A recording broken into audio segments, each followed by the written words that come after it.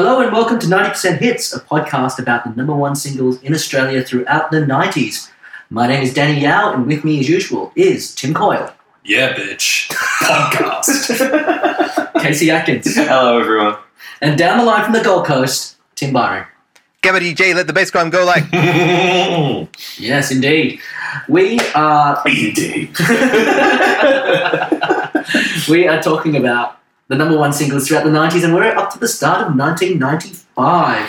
What a year it was. Tonight we will be talking about 5 songs, and the first song we're talking about tonight, this song was number one for 6 weeks from the 4th of February, 1995. This is Real McCoy with Another Night.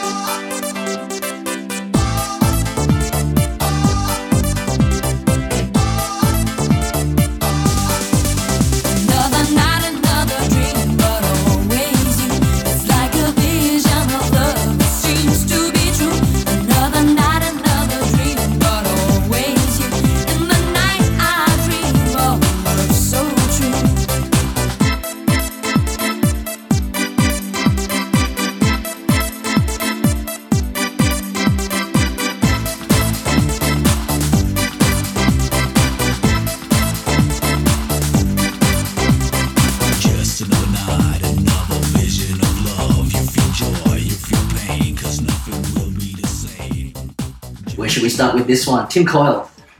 I pulled the short straw with this one to kick this off. But I think 1995, my attitudes towards dance and electronic music hadn't really progressed much since the last time we discussed this in the podcast. And as we'll find out as we progress tonight, I think this was a lean few weeks as far as me watching programs like Rage right until the end. It's very... I think we've discussed before this the formula with a lot of dance hits and the girl singer, the guy rapper kind of thing that's going on, and you have that dynamic here, and we've talked about how formulaic that can be, but listening to all these things again, I'm actually surprised just how formulaic it really is, and you can see the trend over a number of years that this is really just a cut and paste kind of approach to a lot of these songs. And this is barely distinguishable from a lot of the other songs that have that boy-girl dynamic that we've discussed before, and it's done by rote, and it is about as interesting as that implies. Casey Atkins. Yeah, you can sing the Culture Beat song over this. You can sing Mr. Vain over the opening bit to this really, really easily. Like Tim, it's the whole attitude towards electronic music didn't waver for me until I was in my 20s. So therefore, at this point, it was just all one big mash of just another one of these bloody songs. And I was thinking about it this week, is that what really started to develop, apart from just my fact that I just didn't like this song or songs like it, is that I also started to get a real, I just couldn't believe how anybody else did like them, that they did like them, and so much, to the point of number one for 6 weeks. But yeah, it's just another one, another night, another dream, another song. Tim Byron. I thought it was all right. I was 13 when this one came out. I'm 13 by this. Oh, actually, no, I'm still 12 when this came out, and so I hadn't quite got into alternative music yet, like I suspect some of the other guys has. And so at the time, I think I remember listening to this and thinking, it's all right. I don't think I ever really loved this. But I remember thinking, yeah, it's all right, it's poppy enough. I listen to it now, and what I was thinking was the other week on the podcast, we were talking about Cut and Move's Give It Up, and I was talking about how this is the most Eurodisco song ever. Like, that there's been none more Eurodisco than that. And then I listened to this week, and I was like, Oh, there it is. yeah, there it is. And listening to it this week, I was expecting to hate it, kind of, but it's just kind of funny now. Like I listen to it, and it's just kind of funny because it's doing all the cliches. It's like a parody of itself in a bunch of ways. At the same time, I had to write 2,000 words about the new single by Redfoo this week, and so this sounds like fucking Radiohead in comparison. Danny? Well, God, it's catchy, isn't it? Like, listening, knowing that this song was coming up this week, there was no need to really, dig deep into the facts of my mind to try and remember what this song was. It was, that chorus, that thing, and it's still sort of used in, like, movies and things like that. So, Not good ones. But, yeah, it's not a great song. It's not much to it. As someone who probably likes a lot of electronica, this is still a bad song. It's still the worst that it has to offer. And, yeah, although, it's not totally without merit, I guess, because it is kind of catchy and stuff.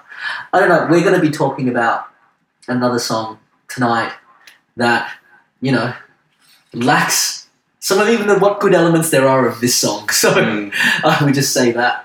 Look, this is a weird one. I'm guessing none of us were big fans of this. So I have a theory about electronic music. I mean, mainly, knowing you, Casey. Like, I didn't really get into anything with real electronica until well into the 2000s, and I think it might have been because of songs like this.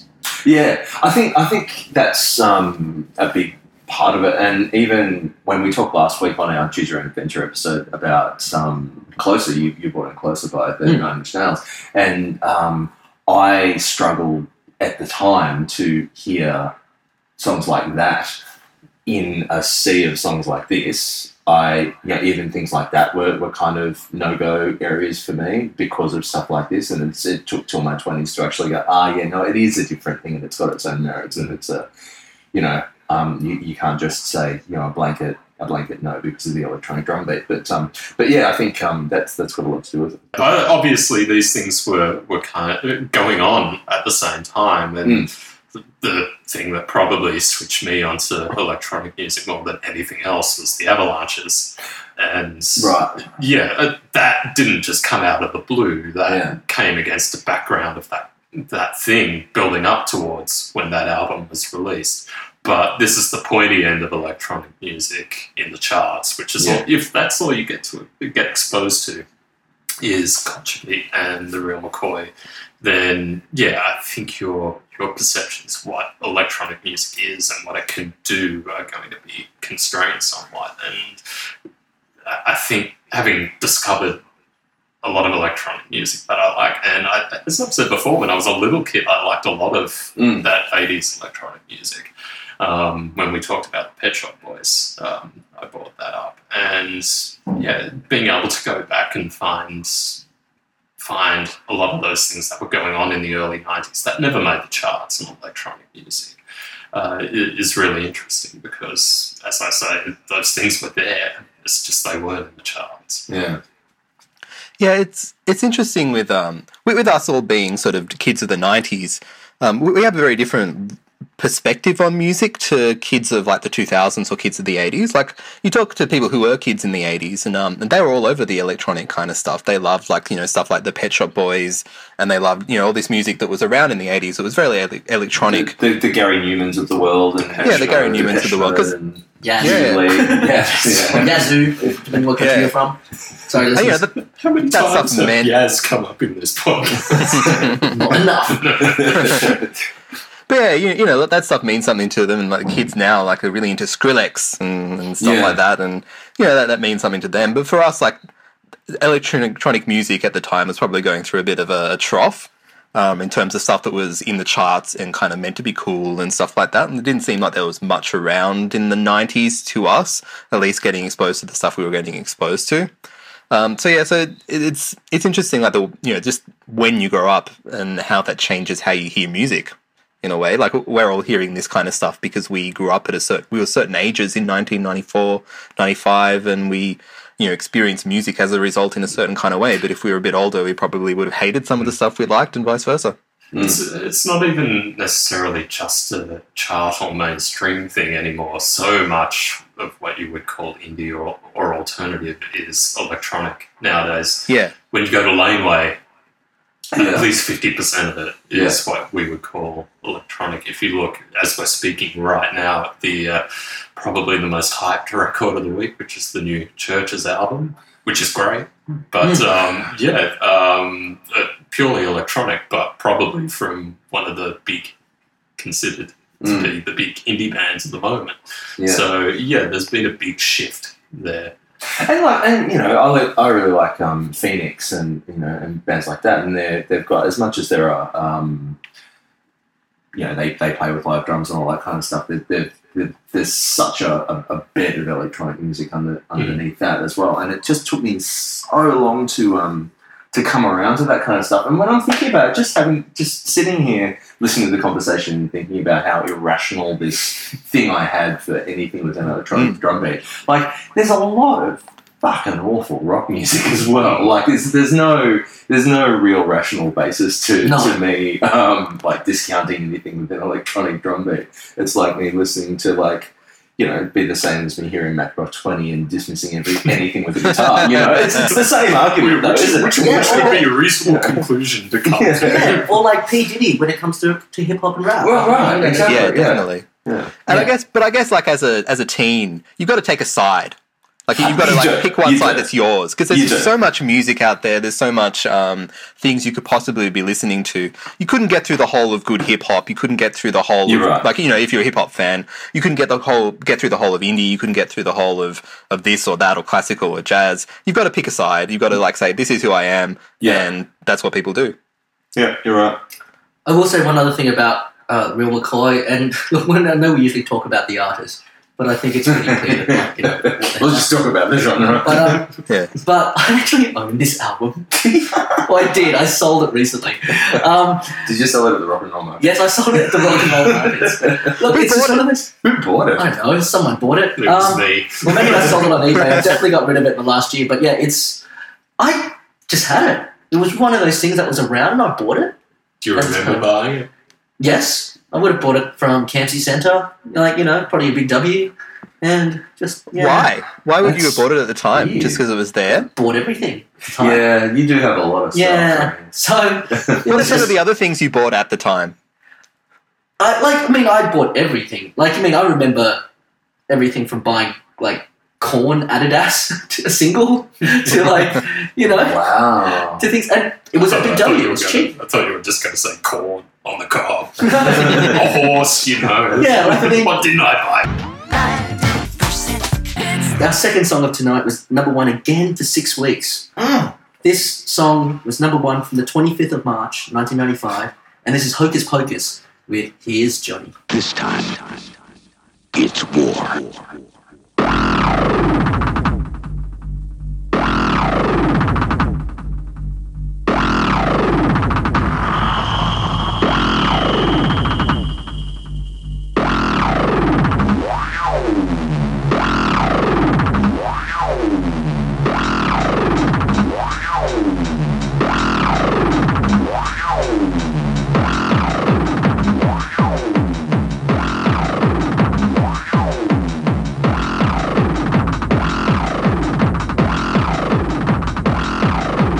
Here's Johnny.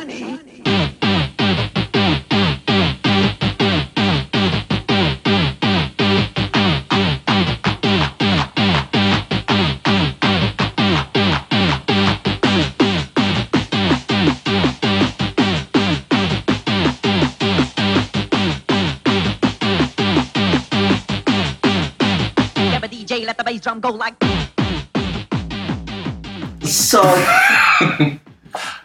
So this is the thing I wanted to bring up as well. That's 12 straight weeks of very Euro disco, Euro trash stuff. Yeah, And, I think for this me, is a different genre of electronica, though. Like back then, I would have said, "Oh, it's just the same." right? Okay. But now, when you listen to this now, apart from on top of that, it's a different thing.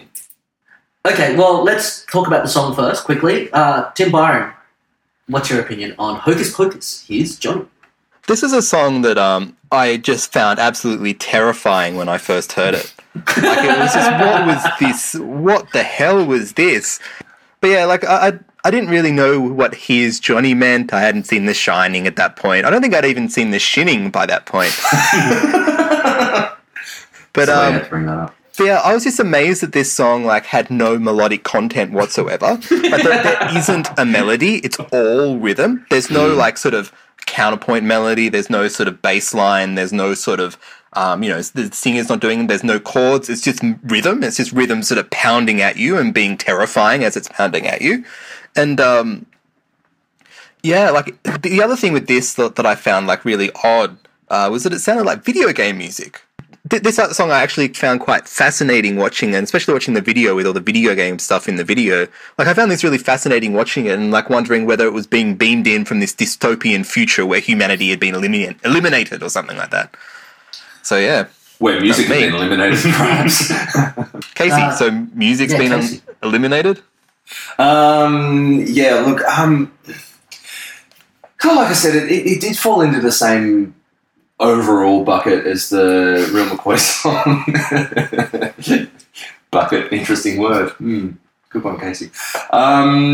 But it was different though, wasn't it? It was just kind of, yeah, I get that it was a little bit frightening. It was just so ridiculously fast. And again, I guess this was another thing that I just couldn't understand how people could like this. But I think it's like the clip had something to do with it, and the people who had seen The Shining, and I was listening to it today, again having the same thought, how did people like this for so long? And then it occurred to me that a lot of people take drugs. and We've you been know, dancing around this for a while. yeah, so let's just go straight for it, and that's what it's for. It's for people just off their tits in a club, and that pounding that you spoke about there, Tim Byron, is just what it's about. All of that culture that scene really needs, in a certain sense, is just something to bounce around to. Like, they don't latch onto a melody, and it doesn't need to be something catchy, it just needs something to to pound, and pound it does. Tim Clover. All doof, more doof makes Tim a dull boy. Yeah. I really hated this when it came out, and this week it didn't really endear itself to me a lot more. Honestly, it's like someone crossed an Atari with a jack-in-the-box, and that when And you a jackhammer. when you line it up, a boxing glove comes out and repeatedly punches you in the face to the point that you just become a drooling idiot and go out and buy this. So, yeah, that's kind of where I stand on it. But yeah, it's just relentless, Isn't it? And yeah, it's kind of, this is a song to get waterboarded to, basically. Danny. It does lack any sort of nutritional value, doesn't it? It's interesting your point about the drugs now. I'm actually thinking that this is about as much a drug song as anything by the Grateful Dead. It's just like, Different drugs, though. yeah, exactly. Every drug But has its genre. even more than Ebenezer Good. Yeah, well, Well, look, it is just relentless. Look, and I do put it in the same boat as Another Night, Another Dream. I mean, both of them are, despite what Wikipedia says, about nothing. And they're just... you don't buy that explanation of that thorough telling of the lyrics there? Yeah, and yeah, there's nothing. I didn't really like it at the time. I didn't really like it when I listened to it this week. So but there's so much music that sound a lot like this still made today. Yeah. And it's made by people and for people who take drugs. yeah, and go to Ministry of Sound or Fabric or Defected Records and all that sort of stuff. I want to point out this at this juncture, not that there's anything wrong with that. I want to throw that in. Yes. It's just saying that. Sorry. Brains. Yeah. So yeah, I don't know. I mean, look, and this is 6 weeks in a row. I mean, 1995. I People were hammered all the time. But I associate this sort of dance music with something a lot later. Like, you know, when the Vega Boys were around in like 99 and things like that. And we'll talk about those songs, ATB. This is quite a bit heavier. Than Goes along with the Prodigy and things like that, I would say. Yeah. That kind That of still didn't stuff. come to about I 97. mean, listening to this week, I hear a bit of dubstep in it almost. It's got that kind of, like the just sheer, like, sort of sonic, like, blasting at you that dubstep sort of has in a certain kind of way. It doesn't have the kind of, it's quite as many weird sounds, but it's not far off. I don't even really still quite know what that is. So I'll just... Hello to listeners under 25. Yeah. Look, Both there of is... you. Yeah, there is something about it that I do understand in terms of the physicality of the song, but yeah, it's so relentless, and you just have to turn your brain off so far, and it just But there's also the one hook it has, which is that amazing line read from Jack Nicholson.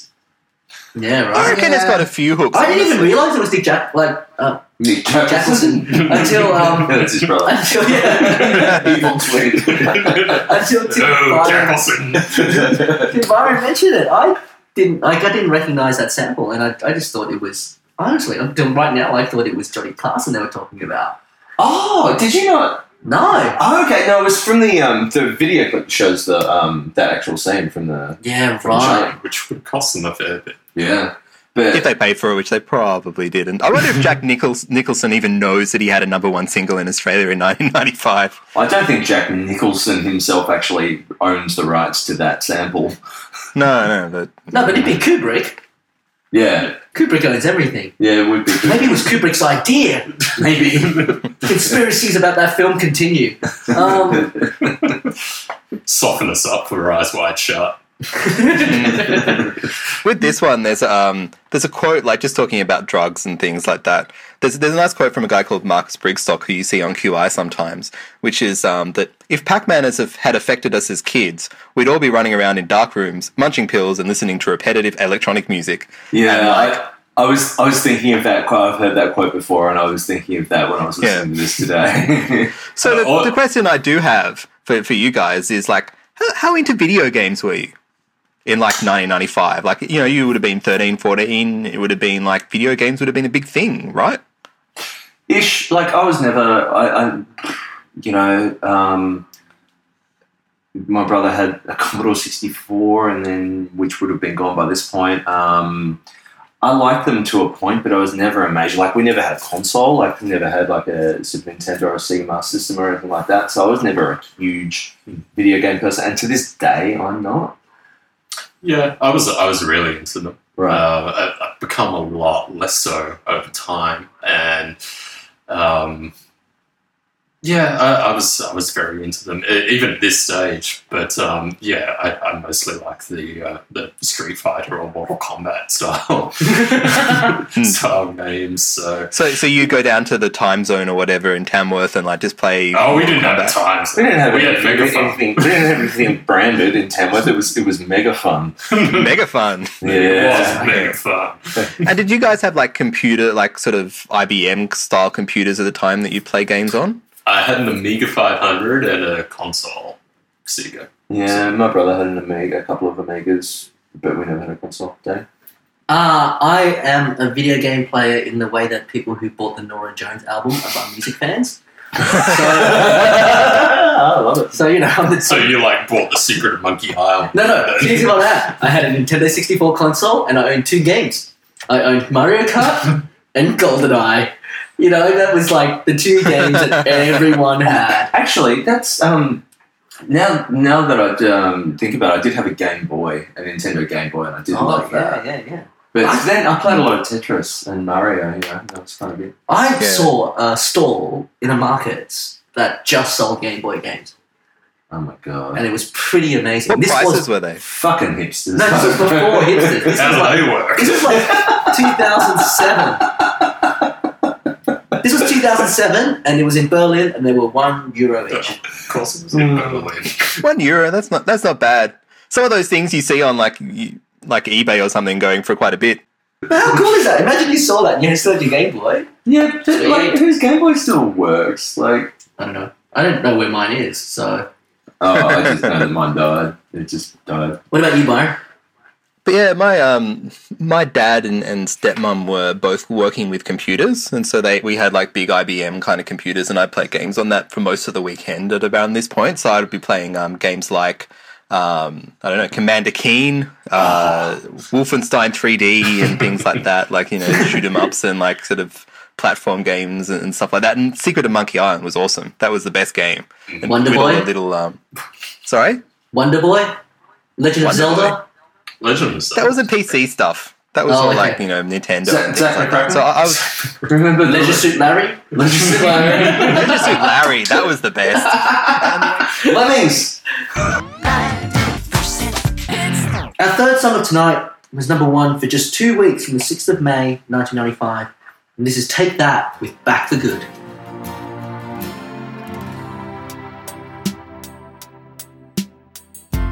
I guess now it's time for me to give up. I feel it's time. Got a picture of you beside me. Got your lipstick mark still on your coffee cup. Oh, yeah. Got a fist of pure emotion. Got a head of shattered dreams. Gotta leave it all behind now. Whatever I said, whatever I didn't mean it. I just want you back for good. Want you back, want you back, want you back for good. Whenever I'm wrong, just tell me the song and I'll sing it. You'll be right and understood. Want you back, want you back, I want you back for good. Well, Casey, we haven't started with you. No, we haven't. What do you think about this song? Yeah, this is a really interesting one where I hated it at the time and I really like it now. Oh, really? Yeah. Yeah, I was really dismissive to this song when it was around, because it was just, you know, it was boy band and there wasn't a lot of guitars going on and wasn't anything sort of, and it was a bit soppy and whatever. But yeah, it's one of those songs that yeah, just a little bit. But it's one of those songs that in years hence I've kind of, I guess, appreciated just what a well-constructed version of what it is, of what is, you know, of its genre that it is, you know, and I actually think that it's quite a sweet little melody and actually quite like it. But what really crowns it for me now is its use in the final episode of The Office, The British Office. It is playing as Tim and Dawn get together in the office. I thought that was Only You by Yazoo. No, it's playing at the end When they as kiss- they when they walk kiss. off together. Oh, when they kiss, they play Yazoo. I'm just going to keep saying Yazoo. How many times in one podcast can we say? I'll pull up the DVDs. I've got them just right there. We We will watch it as soon as this podcast is over. but yeah, it plays in the final scenes of that last Get episode the of The guitars. Office. Very good. And that's just, and it's so beautifully used there. And yeah, I just actually think it's a really good version of what it's trying to do. Tim Byron. The thing I think about this song is I just imagine being the record company executive, being the CEO of the record label, and being handed a disc with this song, putting it on, listening to it, and then immediately making a phone call saying, "Manuel, buy me a yacht." Yeah. And then just masturbating. There had to be a boner reference in there somewhere. and it's just like you just listen to it, and it's just so perfectly crafted for like a boy band song in 1995. With like it's just super catchy, like the "Want You Back."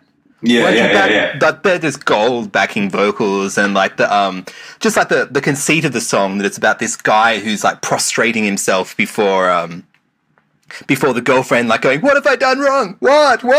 You know, he's willing to do anything to get back for good."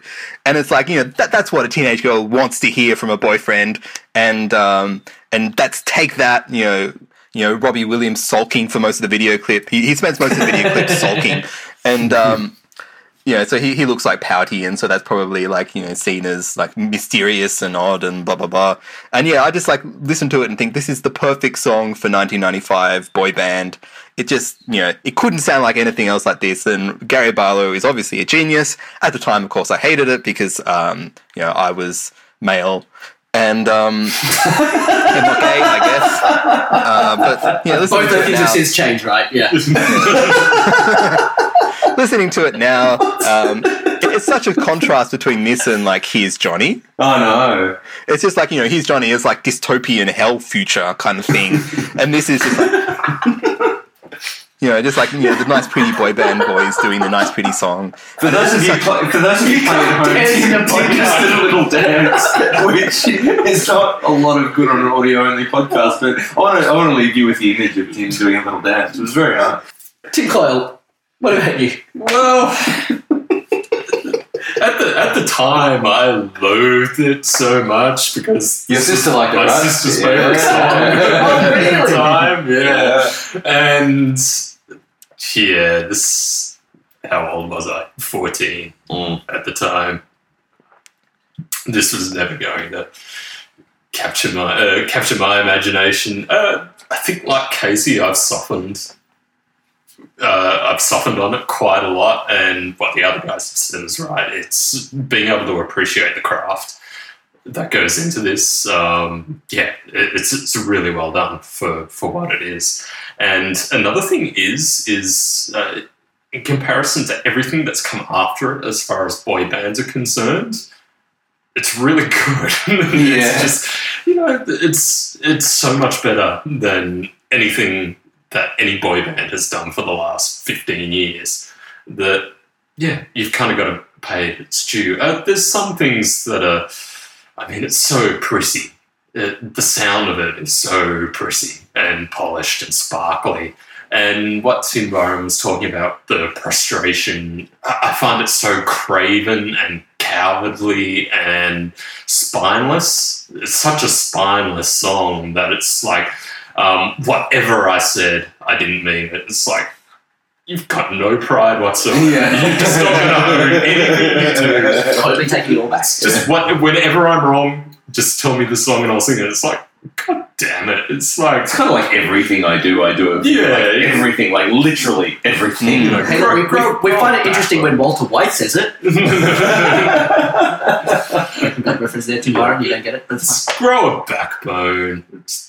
Yeah.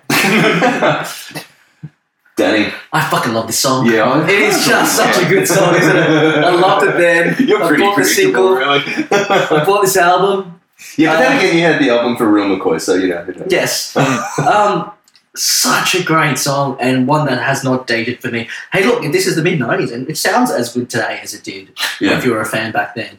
I had no sisters and stuff to be biased about. I don't know anyone else in school that remotely liked any guitar music, let alone had any opinion that there was good guitar music and bad guitar music. So, you know, this was just a great song. I remember loving it at the time. I think I came to take that a little bit late.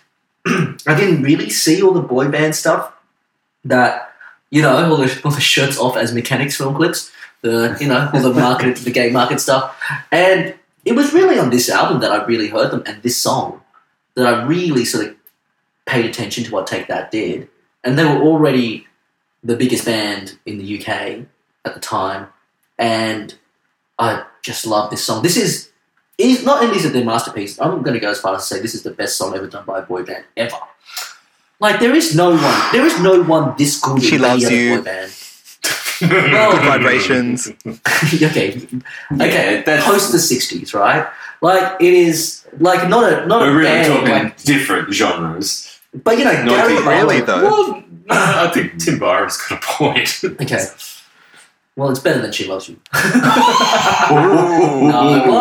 It's a great song. Look, and there's lots of songwriting bits in it that are so great. There's that line about unaware but underlined, and that's, you know, a really great little pun that someone like Billy Joel or Elton John or Ben Folds or someone who actually cares about the lyrics might write. Mm.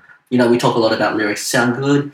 The way it goes in the falsetto and stuff. Look, with different production, this could be written by a better songwriter. But then again, Gary Barlow is well respected as being one of the better songwriters of his generation, and he's definitely proving it now when he's sort of continuing to have massive success in Is the he? UK.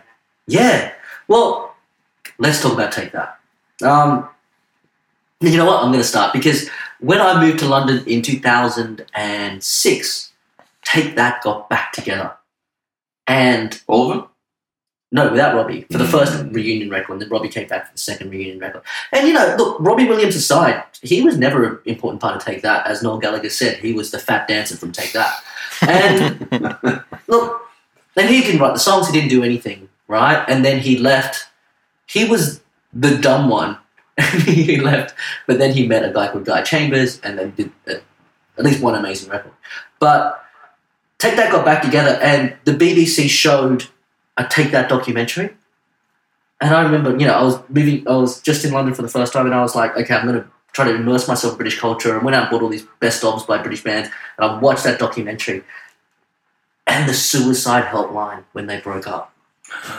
Was the most important thing, and it stuck with me. It's a pretty good documentary about any band. I can watch documentaries about any band, but they broke up, and on BBC One News they had announced a helpline phone number to help people cope with it. People were crying in the streets and stuff, and I can't judge that. I look at those girls and I think of Beatles footage and things like that, and I just feel like their hearts are broken, and the fact that they need to have a suicide helpline is amazing. And I don't really like too much of Take That's albums now, but they came back and they basically became Maroon 5, and better than Maroon 5. But they're they wear sort of expensive suits and they do some stadium tours, and they, basically, I don't know, they play to women in their 30s. Well, they can't very well have the stupid haircuts. No. And kind of wear the classic boy band clothes anymore. It's not without appearing completely ridiculous. But they set the template for every sort of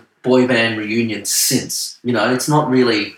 It's the other thing that they've done. But they had a really talented songwriter in Gary Barlow, and everything else is... Every other boy band's going to shit compared to that.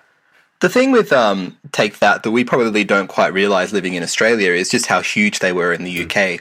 This was their first number one single in Australia, but they probably had 3 or 4 before this in the UK. And they had more than 3 or 4 in the UK.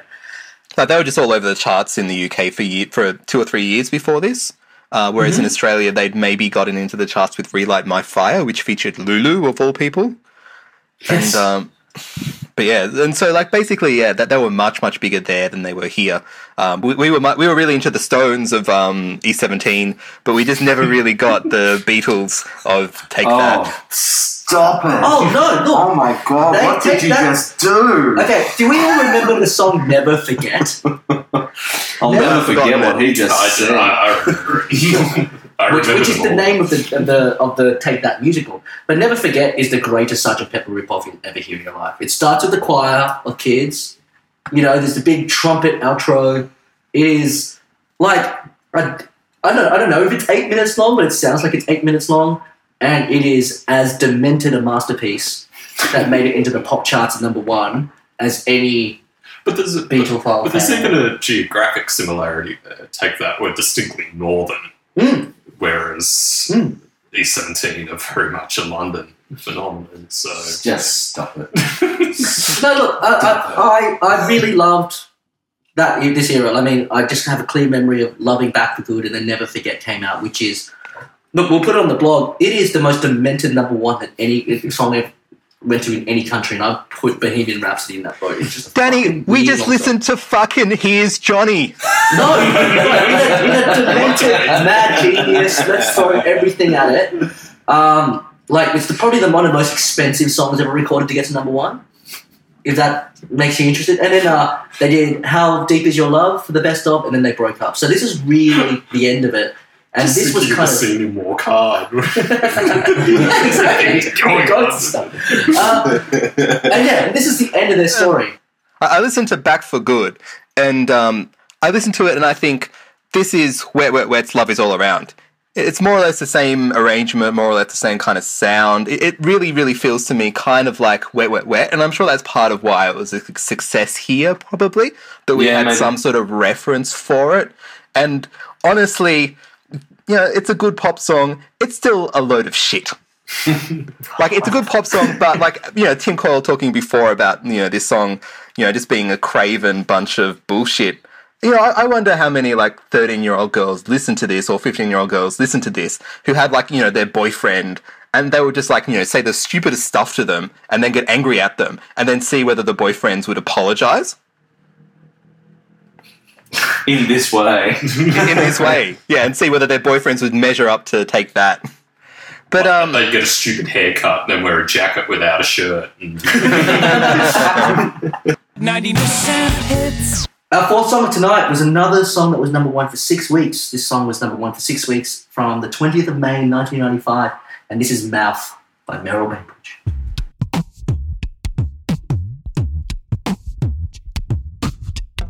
I feel like I've been blown apart. There are pieces here, I don't know where they go. I don't know where they go. Kiss me on my salty lips. I bet you feel a little crazy, but for me, we'll be famous on TV. Would it be my fault if I could turn you on? Would I be so bad if I could turn you on? When I kiss your mouth, I wanna taste it and turn you upside down. Don't wanna waste it. I jump on you, you jump on me. Where should we start with this song? Tim Coyle, why don't we come back around to you? yeah, I really didn't like it at the time. It was such a twee overload song that, yeah, it just seemed so light and fluffy, and there was nothing there to engage me, and just too jaunty for where my tastes fell at the time. Listening to it this week, I think I've mentioned before songs that you can see just have so much potential in them. This is another one. I think this could be an amazing song. The particular version that we know and don't quite love is not it, but this is very, very close. That Gamelan part, the middle eight, that's great. It's so great. And when that transitions to the ukulele as it goes into that last verse. Wow, you went deep in last chorus and verse. Really, really good. I think, yeah, this could have been such a great song, and it's close. But yeah, that beatbox thing, God, it annoys me. And particularly over the top of the gamelan bit in the middle eight where he's doing all the panting.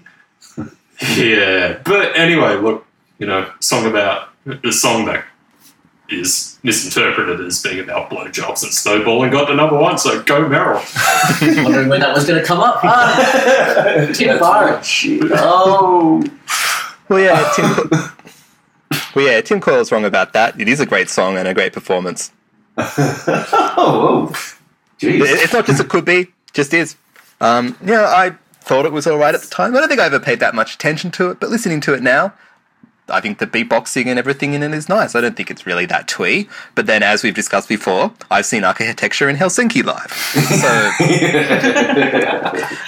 So I don't know. It's got a great distinctive production. Like, there's all these sort of weird sounds in it. Like, there's a melodica in there. There's the ukulele and the gamelan and like the sort of honky-tonkish piano-y sound. It's really well put together, and it's really bizarre that it was number one in a lot of ways. It sounds like the kind of thing you would hear on Triple J that would be kind of a medium-range hit, but it was a huge hit in Australia, and it got to number 5 in the US by an Australian girl who was on John Farnham's label. Wow. So yeah, I like it. Casey Atkins. Very similar to you, Tim. I don't think I paid a lot of attention to it at the time. I can't really remember what my opinion of it was. I think it was just sort of there. I didn't hate it and I didn't love it. And I was really expecting to not like it when I listened to it this week, and then I did listen to it and I was like, oh, it was one of those like high fidelity kind of moments, like, this is really fucking good. I thought it was great, and not so much the instrumentation, although that's part of it and that helps make it interesting. But I just find the harmonies in it really interesting. I didn't sort of analyze it to the point where I maybe could have or should have, but there is something in it that's really interesting in terms of what I think I gather or sort of assume that it's that she does the vocal harmony part through the chorus. And I like that she does her own vocal harmony, and it's really nicely arranged, and it's great. And here's me saying that I really like a song with a very, very clear reggae beat, so I don't know what to say.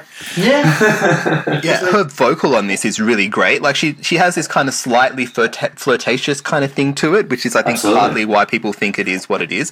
But she's just got such a calm and sort of measured way of singing that makes it sort of seem like, oh, it's no big deal that I'm having a blowjob.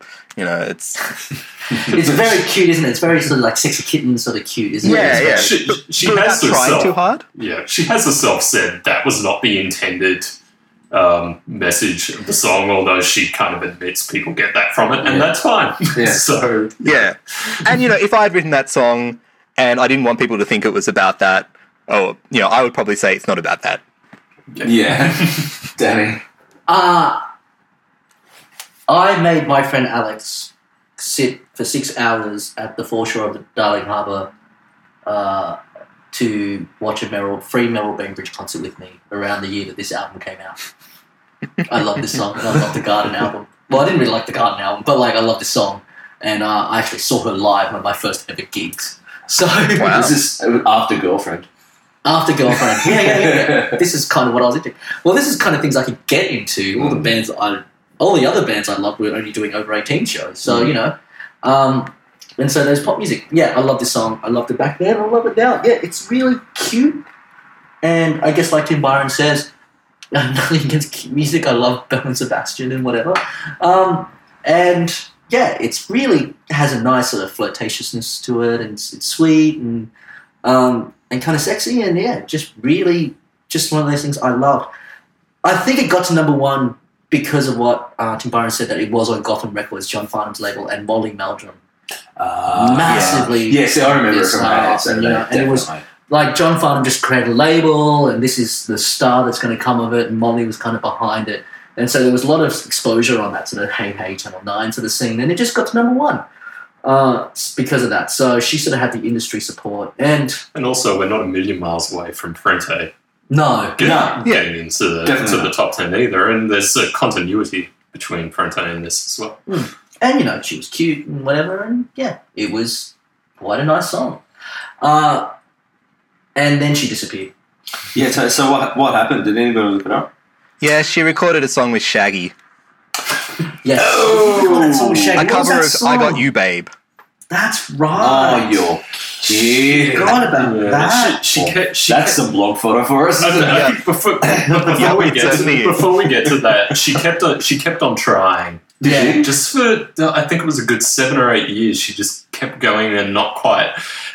I think it was a funny thing. She and her label didn't quite know what to make of her, because with this, she could very much have fit into that Frente kind of category, but they were trying to push her as maybe something else and trying to push the pop style thing a bit more. And yeah, she was basically caught between two ways of presenting herself.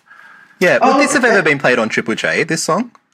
Might have. I don't think so. You can see how it would fit. Yeah, definitely. Yeah.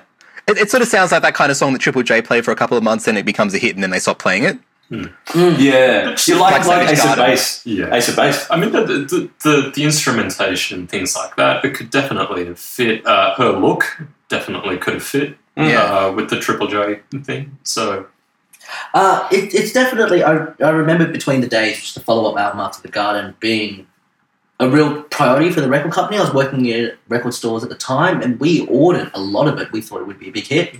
And you kind of just sat on the shelves and never sold. What was the single from the second one? Lonely, I think, was the big single from that. Well, not so big. Well, not so big. And then I Got You, Babe. And, yeah, I mean, it's a flash in the pan moment, but it's a song that everyone I know that at least was around at the time still remembers. And Sure. sort of has a nice affection for. It's a great little pop song. well, there's also for me, it's probably someone who's a little more circumspect about it than the others. Although I do want to emphasise, I do really, really like this song. The bit at the end where the beatbox is gone, and I think it's just the melodica under her voice, and it's going, you know, she could just kind of drop the Merrill Bainbridge thing, call herself Old Buffalo, and there's definite Sally Saltman thing going on in this song. And look, I can't speak highly enough of Sally Saltman as a songwriter and composer. And this is something she would have been happy with. So that's high praise from me. It also sounds quite modern to me listening to again. No, definitely. Like, that. You know, you said Sally Saltman, but it could be Cat Power. It could be when those sort of artists, especially, toy around with a little bit of. I don't know about Cat Power, but well, but in terms of that beat, it's got that kind of indie now. This thing has the sort of sound of like being on a commercial on TV. You know those songs that like go on commercials on TV, like so Feist or something. Yeah, like Feist, so that kind of twee kind of sound that they sell cars with these days. It sort of has that sound to it. She said she'd be famous on TV, so And all right, so I think the thing we have to talk about with this song now is, of course, 69s. Do we? Sure we do it all. But I just kind of think that, like with this song, one of the things I do remember was someone was telling me Take a on the screenshot of my playground. face right now. Sorry? Take a screenshot of my face once you put that up. All right. keep going. It's not a good. Forget it. No, it's not that good. Yeah, I just remember on the playground, like I was just sort of liking the song, and someone was like, "Do you know that's about like 69s?" And I was like, What's yes. a 69? Because I didn't want to say what's a 69. Yeah. So I was just like, yes. Yeah, of course I do. Of course I do. And so I didn't actually know what a 69 was, and so I was like, oh, so this is sexual. Okay. I thought it's just like a nothing song. So, but yeah, at the time, I was told by someone it was about that, but I didn't really know what it was about or what 69s were, or whether the song's actually really about that. I reckon it's kind of almost like more about lesbian sex, because she talks about kissing your salty lips at one stage. But all I gotta say is, like, it was only about 3 years ago that I realised the term Sex Pistols is kind of rude, so I don't know what's going on. You know what? I would like to think that it's just actually quite innocent. And it's just I think it's unintentional, but the interview in which she says that was not the intention, she's like, if people took it that way, that's great. Good for you, Merrill Bainbridge. Yeah. I don't It's a bit like the Al Green thing of like, oh, I know what people think of my songs, but I'm a religious man, and I know what I wrote it for. It's very chaste and sort of love, but he also knows that probably lots of babies were made listening to Al Green songs. So yeah, I don't know. Within committed marriage relationships. But the idea of like songs that were rooted and I understood, I mean, God, that's every song. Like, I mean, the other thing that annoys me about school, I really hate. All I want to do is make love to you. Is that about sex?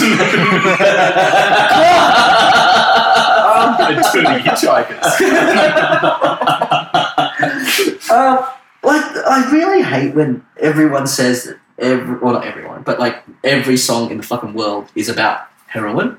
Like there she goes, song about heroin, and Another Girl, Another Planet, song about heroin. And it's just like Golden Brown by the Stranglers. yeah, song about heroin. Well, that one's actually about heroin. So. My Angie Girl, by the song Rolling about Stones, heroin. about heroin.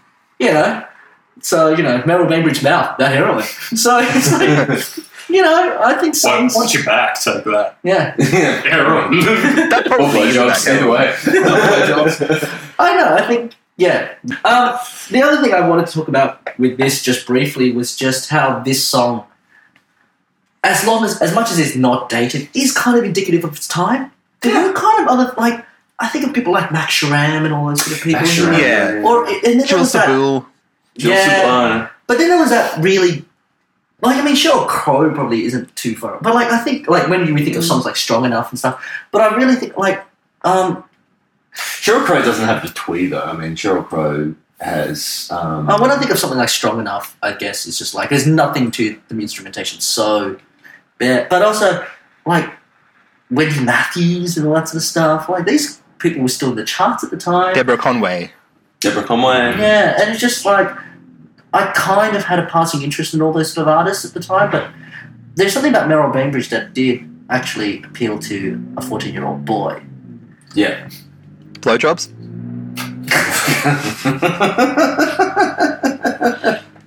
Yeah, I really liked giving those at 14.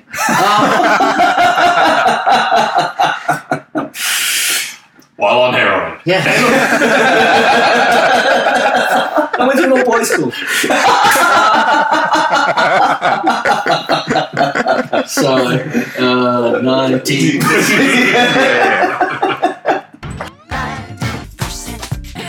And now we've come to our fifth song of tonight.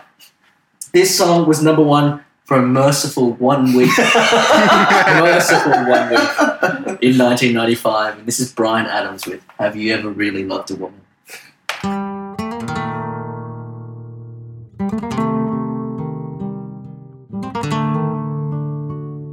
To really love a woman, to understand her, you gotta know her deep inside. Hear every thought, see every dream, and give her wings when she wants to fly. Then when you find yourself lying helpless in her arms, you know you really love a woman. When you love a woman, you tell her that she's really wanted. When you love a woman, you tell her that she's the one.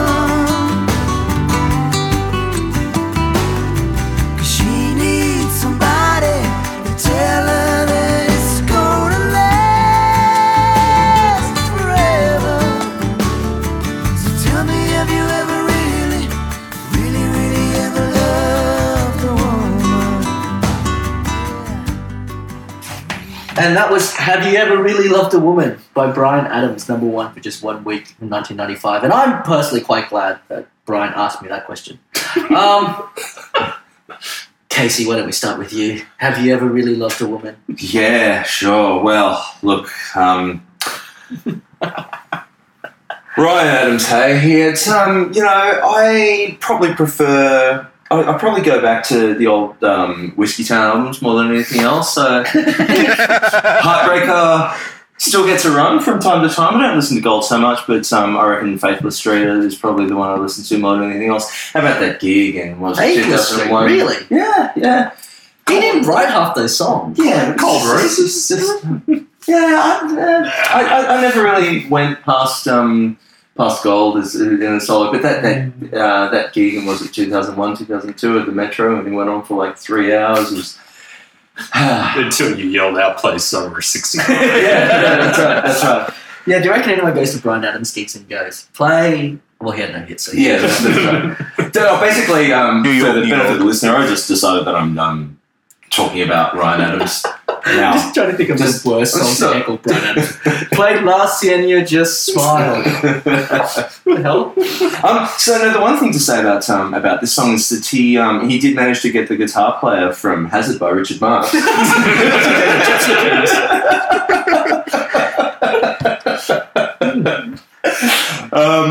Yeah, look, for those of you who've been listening to this podcast for a while, you'll know Bryan Adams killed Mary. Do you know? By playing your I song. was going to say, I'm glad you got the guitar player that did the soundtrack to the Channel 9 soft porn series Chances. He just sounds like something. What are we up to? Is this 5? This is, no, 4. 4. So So to recap, it's Everything I Do for You, Please Forgive Me, All for One, and now this. And now this. And so I'm just going to talk about Ryan Adams for a while, and that's me. Tim Byron. I actually do remember watching this on Rage in the morning and thinking, well, no, I haven't actually ever loved a woman because I'm 13. And that would be illegal at the point. But what about your mother? Didn't you love your mother? I don't think that's quite the kind of love that Brian was talking about. I realise that, but like if you take it just at its most basic kind of, if you... Can open worms everywhere. Yeah, sorry. I don't know. So Move on. I remember, I remember not liking this at the time. I remember thinking that it was perhaps even more to an extent than the other ones, that I kind of realized, yeah, this is shit at the time. I remember maybe even thinking that, like, just that it was so sort of craven and bullshitty. And so I remember, not liking it. And watching the video this week, I watched the video this week, and Bryan Adams looks the stupidest of anybody I have ever seen in one of those Zorro masks. Like, he looks so bad in that Zorro mask. Like, he looks like he's such a goof. He's such a goof looking in that bloody Zorro mask. He just doesn't look like he's possibly remotely sort of mysterious or sexy. He just kind of looks sort of half embarrassed that he's in this bloody mask in a video clip. And so, yeah, I don't know. Like, it's all like dating advice from Bryan Adams. It's like, Bryan Adams, the agony aunt. My woman seems like she's having a hard time with stuff recently. How can I help? Well, son, she needs someone to tell her that things are going to last forever. Thanks, agony aunt Bryan Adams. Tim Coyle. Yeah, this blows so much. As someone who was a Bryan Adams fan and therefore listened to a lot of those really good old songs, like Summer of '69, or speaking of 69s, which puts a whole new spin on that song, let me just say. And that was intentional, Summer of '69. That was intentional. It's about heroin, wasn't it? But yeah, songs like Summer of '69 is straight from the heart and stuff like that. There was some, even at this time, there was some faint hope that there was going to be another song like that coming out. But no, it was this. It's kind of like, I don't know, it was like, the generals were due. Hoping for a good Bryan Adams song at this stage was like betting against the Harlem Globetrotters. Yeah. And that's the thing, you're watching it, and it's just Bryan Adams spinning the ball on his finger.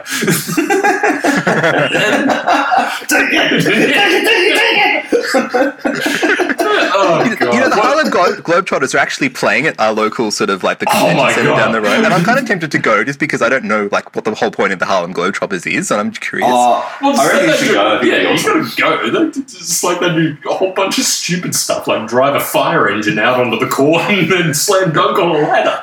They don't actually do math like in Futurama. Showboating Globetrotter algebra. Anyway. What an insipid song. So, I own this album as well. Of course you do. This is the era where I was just buying everything. So I have the Australian tour edition of 18 Till I Die. With the only thing that looks good on me is you. See, the only thing that looks good on me is you is the him trying to go back to the other. Can't go back to him. 18 Till I Die. Let's make a night to remember. January to December. Great line. Great rhyme. Everyone, shit songwriters everywhere just went, why didn't I think of that? Yeah, what a terrible song. I do like that, we've said that his number one singles and ballads have been photocopies of Everything I Do For You. And I'm like, oh, okay, he did something different. Yeah, I like the Spanish guitar. Yeah, you broke the mold. Fucking worst Spanish guitar. I can hate that sound. And so, even better, the stupid hand claps. In a funny kind of way, the song reminds me of Save the Last Dance for Me by the Drifters, which has a similar sort of feel, but much less much less sort of annoying Spanish guitar. Anyway, Danny. Oh, I was just going to say, just to give in context of what you were saying about the Zorro mask, this song was used in the movie. Do we all remember what that movie Don was? Juan DeMarco. Don Juan DeMarco. No one remembers that film. No. Less people saw that film than The Tourist, I'm sure. So are these, how many of these songs, these number one songs were from films? This is 3 out of 4. Yeah. 3 out of 4. Yeah, 3 out of 4. This is what he did. He was the ballad soundtrack guy. Yeah. I'm pretty sure this song was written for that film and not for the album. Like it was, and then it was just kind of included on the tour edition of 18 Till I Die. Yeah. So, because I feel like it sort of has that thing, like he's addressing the, it feels like he's addressing it to the guy who Johnny Depp is playing, the Don Juan character, who's like the womanizer kind of guy pretending to be that. It feels like that. And he's asking Don Juan, have you ever really loved a woman, or are you just like a sleazy fuckball? and the question just remains unresolved by the end of it, really doesn't. Just like many in this podcast. Look, it's such a shit, I mean, it's a shit song for a shit film. Johnny Depp is shit. And it's just like, It's just shit. What more needs to be said? It's just a bunch of shit people getting together and shitting. So it's. But here's the thing. Do you think it's worse than All for Love? No. Yes, I do. I don't think it's worse. But that is the question. Which do you think is the best and the worst of these four songs? That is the question. And you know what? Of the four, this could be the best. Yeah, I agree with that. Yeah. Kyle? I think Everything I Do is the best out of the four, but All for Love is the far and away the worst. I think Everything I Do is the best, and this song's easily the worst. Right. It The is. worst for me is probably Please Forgive Me. I think that's the worst. Like, All for Love Yeah, at least I has agree. Rod Stewart and Sting to make it vaguely interesting at times. Yeah. I would agree. So I think you and I are on the same page. Yeah. And look, it is another Mutt Lang. Bloody Mutt Lang. Of course it is. It's a muddle, right? I'm not sure if he's married Shania Twain at this point, but I'm sure it's close. And But Lang. Mutt. This guy worked on AC/DC albums. You know, We just call so- him Butt Lang. Shit Lang. So yeah, look, Bryan Adams. We've talked about him 4 times yet, and I think we're all tired of talking about him. To the point where I just wanted to talk about a different artist. Can we just talk about, like... Well, it's Ryan Adams' Rolling own Stones? fault. His first name is David. Yes. Yeah. What is that? Okay, Because his father's name's David, maybe. I have to say, Well, then you can I just be much David prefer Adams Bryan Jr. Adams over Ryan Adams. So it's just like Oh, shit. I can't stand Ryan Adams anymore. I know anymore, yeah. But he is one of those artists where he's been so shit that I can't listen to any of his albums anymore. Like that's a special boat. Whereas Bryan Adams, we can always return to. Yeah, keep going back to 18 July Dying, your collection, do you there, Danny? I listen to Bryan Adams probably more than Because you know that guy's never put a turd in the punch bowl.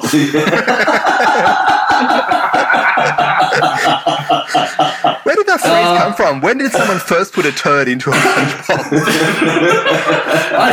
Phil Hicks said. Bryan Adams did it in about 1995. I first heard it in an interview with Michael Stein, which is a likely candidate. Yeah. So there's a Phil Hicks joke about. I think maybe it's. I'll show these Yankees. No, I think it's about non-smokers going non-smokers. Every word they say is like a turd in my drink, and so yeah, that might be where it originated from. I don't know the etymology of comedy.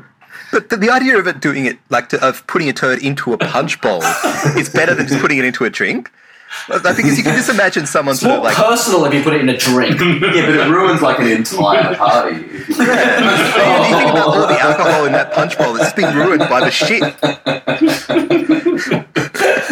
I would rather drink that than listen to this song. So We can test that.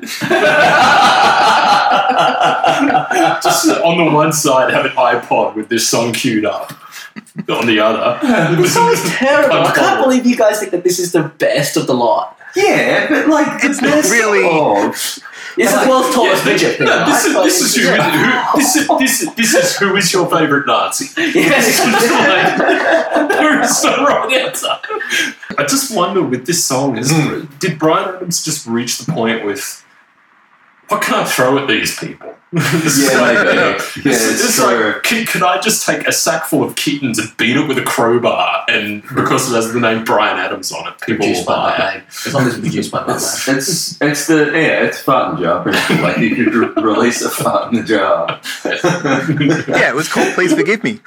Yeah. I just envisaged like this bookshelf in the Adams mansion with several jars lined up on it with masking tape and please forgive me written on it, or everything I do written on it, or have you ever really loved a woman on it, and then just a giant big bucket with All for Love written on it. Punch bowl, as it were. Yeah. So that brings us to the end of our first part of 1995. And we spoke about 5 songs tonight, and as usual, we'll go around the table and see what everyone's favourite is. And just to recap, the songs we talked about tonight were Real McCoy with Another Night, Hocus Pocus with Here's Johnny, Take That, Back for Good, Merrill Bainbridge, Mouth, and Bryan Adams, Have You Ever Really Loved a Woman? Byron. I'm kind of tempted to pick his Johnny. So are you going to? No, I'm going to pick Mouth because it's a much better song, but I just felt like picking it. So, yeah, Mouth by Mel Bainbridge, that's for me. Casey. Mouth by Mel Bainbridge. I'll give Take That a very close second. Mouth. Yeah, well, I'm back for good. I just think that's a great song, but Mouth is a very close second for me as well. Yeah. So, a pretty Mel cool Bainbridge, week. well done. Yeah. Really, wasn't it? I think it's really been dragged down by a couple of terrible, terrible songs. Back for good. Such a great song. We will be back next week with another 5 songs from 1995, which pretty much takes us almost to the end of 1995. Casey, in the meantime, do you want to let people know where they can find us on the internet? You can find us about anywhere you would care to look. You'll find us Behind your sofa. You'll find us In the punch bowl. in the punch bowl. You'll find us on Facebook. You'll find us on Twitter. You'll find us on Tumblr, and you can email us at Gmail. We are 90% hits, percent spelled out in words in all instances. And Tim, do you want to let us know what's going on the blog?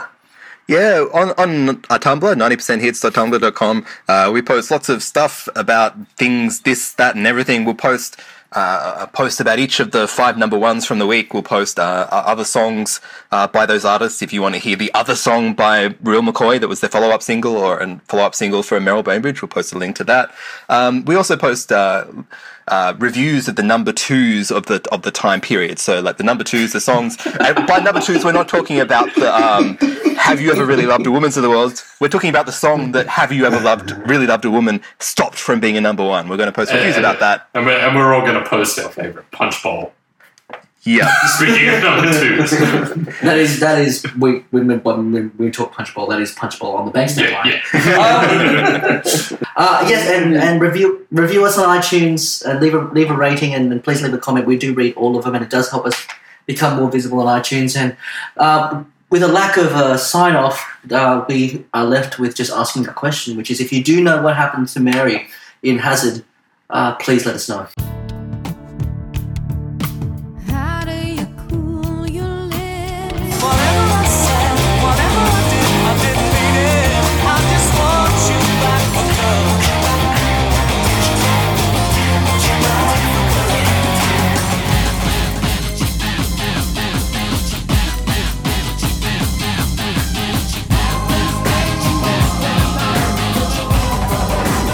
Here's